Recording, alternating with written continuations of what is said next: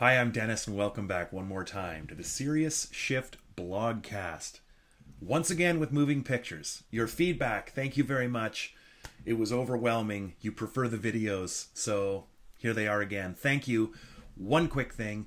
We're still working on frequency. So we used to send the blog out, way back in the day, 5 days a week.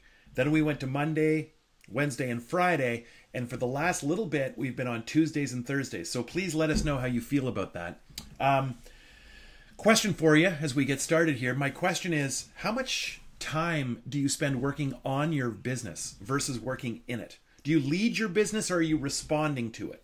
And what's inspired this blog today is that Tom and I just had our second retreat of the year. We get together twice a year to talk about our business, where it's at, where it's going, how we feel about it, what we're working on. We measure everything up. We identify our constraints, come up with solutions, and away we go. It's a fantastic process. And, the guy was literally just here. So whenever he leaves, I'm always, pumped. I'm vibrating with possibilities and all the things that I can do, and always all the things I no longer have to do. It's a really lovely refocusing, and I want to share the spirit of it with you today. So I say there's 7, but I'm also going to tell you stick around until the very end. These are important, okay? And as always, read the blog, the original blog that we accompany here with the video, if you want to see it all. So here we go. You ready? Here's the first. Accept that there are no shortcuts. None. The absolute most reliable shortcut you can find is the one that tells you there's none. Just accept that you're going to have to work hard and that nothing comes fast or easy. Just work hard. There's no shortcuts, trust me. Looking for shortcuts is a waste of time. The best shortcut in the world is not looking for one. Number 2, learn to focus. And if you're watching this, video and you're thinking, ooh, damn, focus. I wish that wasn't so high on the list. Not a good sign. You run a business, my friend, and in addition to running a business, you run a life. You might have a family, obligations outside of work, etc., etc. Just figure it out. Look at all the things that you do in a 24-hour period that isn't sleeping. Okay, that's a lot of stuff. Your success hinges almost exclusively on your ability to shut down the world and focus on your work and get it done. I have so much to say about that one, but we're going to move on. Here's number 3, patience. Oh God, is this a depressing blog or what? Buddy wants to share 7 points, he says, to help me run a better business, and he hands me 3 downers right off the top. There's no easy way out, oh great. Number 2, I got to learn to focus, oh great. And number 3, patience. This is like punishment. Well, you haven't even heard the half of it. It's not just patience. It's patience, pain, and sacrifice. That's number 3. Patience. It's not a life sentence, this working really hard and sacrificing, but it is essential to either the start of your business, or if you're somewhere in your timeline, somewhere in the story of your business, and you've experienced a constraint. Oh no, something's wrong. Don't worry. Identify the strain and fix it, and just accept that for the next little period of time, there's going to be some patience, pain, and sacrifice as you solve it. It's the way it goes. Here's number 4. Respect the money. Over 20 years ago, Susan Rothery, who still works with me, Susan Rothery said, and it was an offhand comment she made behind me. I was working at one desk, she at another, and she was making a comment about not respecting the finances of the business. And she said, the needs of the corporation must be met. And to this day, Susan says, you remember everything I say. Okay? So Susan, as I know you watch these blogs, no, I don't. That's why I'm always asking you to remind me of things. What's that number again? Who am I talking to? What I remember is everything you say that's good. And that was a good one. I have refined it. The money that's inside your business belongs to your business and the government. You're going to get paid later. Okay? That's the way it goes.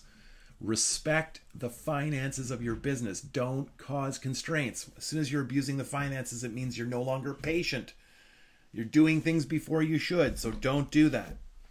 Number 5, Know thyself. I beg your pardon. Know yourself. Know what you do. Know what you don't do so well, and delegate it. There's all kinds of studies that prove that businesses, when they try to improve performance, get better results when they work at improving what they're already good at versus trying to improve what they're bad at. There's things that I'm just terrible at. I'm terrible and awful. I never do them. I spend 80% of my time on those activities I would never pay a person to do. Having said that, I pay 3 different people to run the money.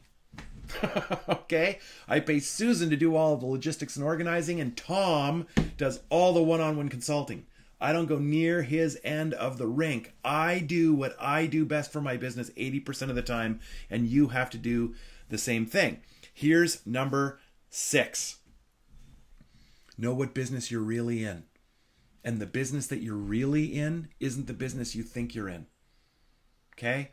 It doesn't matter what you do, your professional services have been commoditized. Oh, not me. I'm a college professor. You've been commoditized by e-courses and the Khan Academy. Oh, not me. I'm a dentist. Dental services have also been commoditized. I'm a financial advisor. We do this one all the time. You're commoditized. Everything that's on your business card, somebody else is willing to do for less than you do. Okay? So your business has to be about something else. You're not in the business that you're really in. You got to figure out what business you're really in. What's the real business you're in? Okay? I am in the business of inspiring business owners to innovate and implement meaningful change in their life and business. I'm not a business consultant business. I'm not in the systems and processes and measurement and strategy business. Those are just the table stakes. I'm in the business of human engineering. That's the business I'm really in. Number 7, don't ever in your life join the race to the bottom. Oh my goodness, you can't win. Okay? And you don't want to win. That's the race everybody's in. It's the one that says, if I just take a little out and lower my price a little bit, I'll be more attractive. All you're doing is selling the price tag. It means you don't even believe in yourself. Winning the race to the bottom, the race of all the people who say, no, really, it's the least I can do, that is not the race you want to be in. Conversely, the race to the top, which is the race I'm desperately trying to be in, nobody's in it. Nobody's in it with me. There's a marathon to the bottom over there, and there's like 9 of us standing over here trying to get to the top. Okay, you ready? That's 7 in my list of 7. Here's number 8. Always give a little bit more. Here's number 9. Measure everything. I'm reminded of Tom Frisbee. Tom says to me one day, do you know what my favorite movie is? I said, no. I don't know. Which is odd. He's one of my best friends. Like, geez, I don't actually know that. I kind of, if you think about the things you know about your friends, it's like, actually, no, I have no. What is your favorite movie? He says, Moneyball. I go, Moneyball? The baseball movie? Which is a surprise to me that he would say this. And he says, yeah. I thought, that's different. He goes, you know why? It's not about baseball. It's about measurement. Okay? Now that gives you a lot of insight into my friend Tom. Without measurement, you know nothing. You just get a vague sense for how things are going. Measure absolutely everything. Without measurement, nothing. It's not a business. It's a job. And number 10, invest in professional and personal development. I'm not telling you this to impress you, just to impress upon you. Tom and I run a tiny little business. A tiny little business with like 1.5 employees. Teeny tiny. Tom works out of his house in Western Canada, and half the time I work out of my house or my cabin here in Eastern Canada. Susan works out of her home. Okay? In the last 3 years, we have invested over $200,000 in personal and professional development. Okay? You always have to be investing in yourself. You got to go learn more. You got to get better. You got to invest in that's personal income. Success will never exceed ever your investment in personal and professional development. The very best people in anything pay to play. They pay to get better. You got to do it. What's the last book you read? What blogs are you paying attention to? Whose podcasts are you following? Which articles? How much thinking are you doing? Or are you just avoiding it all? Okay? So that's my list of 10 things. I said there'd be 7. There's 10. Follow them, and they'll do a really good job for you, okay? Now, in the days ahead, I'm going to share some other insights that I pulled out of this meeting with Tom. I look forward to that. And as always, I am absolutely delighted to have you around with me. Thank you so much for this time. Wherever you are, have a wonderful day.